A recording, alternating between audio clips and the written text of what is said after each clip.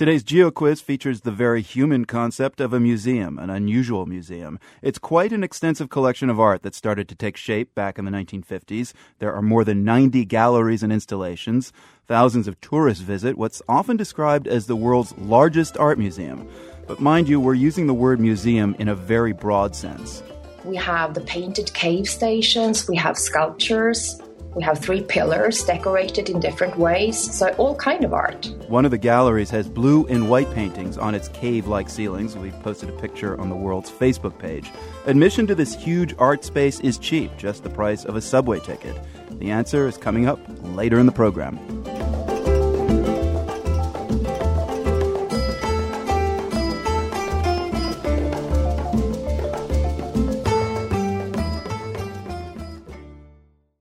It's Geo Answer time. Imagine an art museum that spreads out over 70 miles. I know sometimes after a day in a museum it feels like you've walked 70 miles, but this really is a 70-mile-long sprawling complex of galleries and sculpture exhibits. Marie Anderson is a guide in what's sometimes called the world's largest art gallery. Marie, tell us where this gallery is. It is located right in Stockholm, Sweden, in our metro system. Yeah, the world's largest art gallery, and Stockholm is the answer to the Geo Quiz today. Let's start at one of the most impressive spots, Stockholm Central subway station. Give us a picture of this part of the gallery.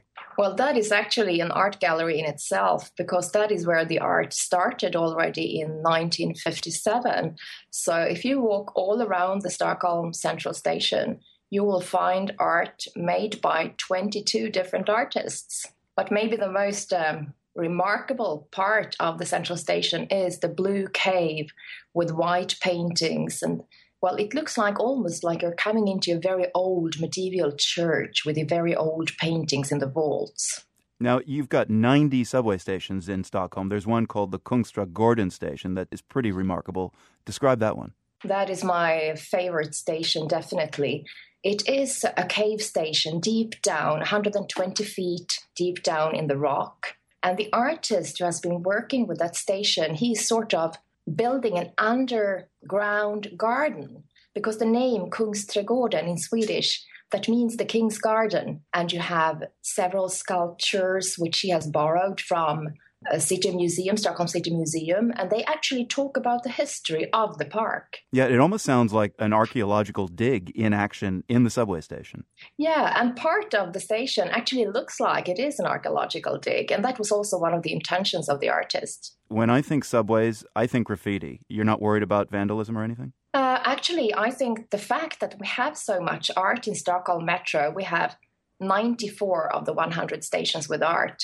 That is a fact that we haven't got a big problem with graffiti. Wow. Because it is more difficult to destroy something which is beautiful than to destroy something which is ugly. Now, I think I've seen some photographs of light installations that kind of blink. Where do you find those in the subway? I think you are maybe thinking about the station Hötorget.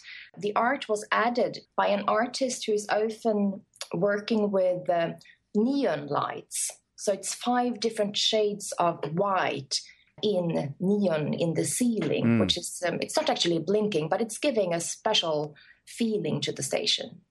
But we also have 7 stations where we change the art every year. We call it sort of art in transition. So you can always find contemporary artists in the metro. This is such a unique way of presenting art, and the fact that it's all over Stockholm. How many hours a day is the metro running? Like 21 hours. 21 hours. In the weekend, it's 24 hours. So it's a very tough environment for art. Yeah. What are the big challenges for art in that kind of underground environment? I think today with public art, generally you can say that public art has to be washable. You need to be able to clean it. And also, of course, you can't place a sculpture right in the middle of a platform where many people are passing. So we always have to think practically all the time. How many languages do you speak, Marie? Are you able to give tours in the Stockholm Metro and to various nationalities? Actually, we only have the tours available in Swedish and English, but I have several colleagues who also speak different languages. So if there is a group of people of Spanish, Italian, Germans, of course, we can arrange it for them. I'm sure a 70-mile-long art gallery pretty much speaks for itself, though. Yes, it does. It's well worth the travel even without a guide. Marie Andersson, an art guide in the Stockholm Metro, the answer to our Geo Quiz today. Thanks very much for speaking with us, Marie. Thank you.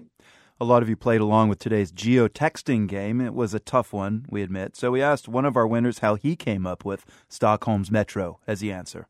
Actually, I heard it from a friend who actually was in Sweden for a study abroad. He did scientific research, basically cell biology. And he told me that, I guess, in the underground there, they have this giant, massive art museum. So I gave it a shot. I thought that's what it was. My name is Abhijit. I'm a graduate student in Arizona, and I listen to The World on 91.5 KJZZ. It's all about who you know. Text GeoQuiz, one word, to 69866 if you want to play along next time.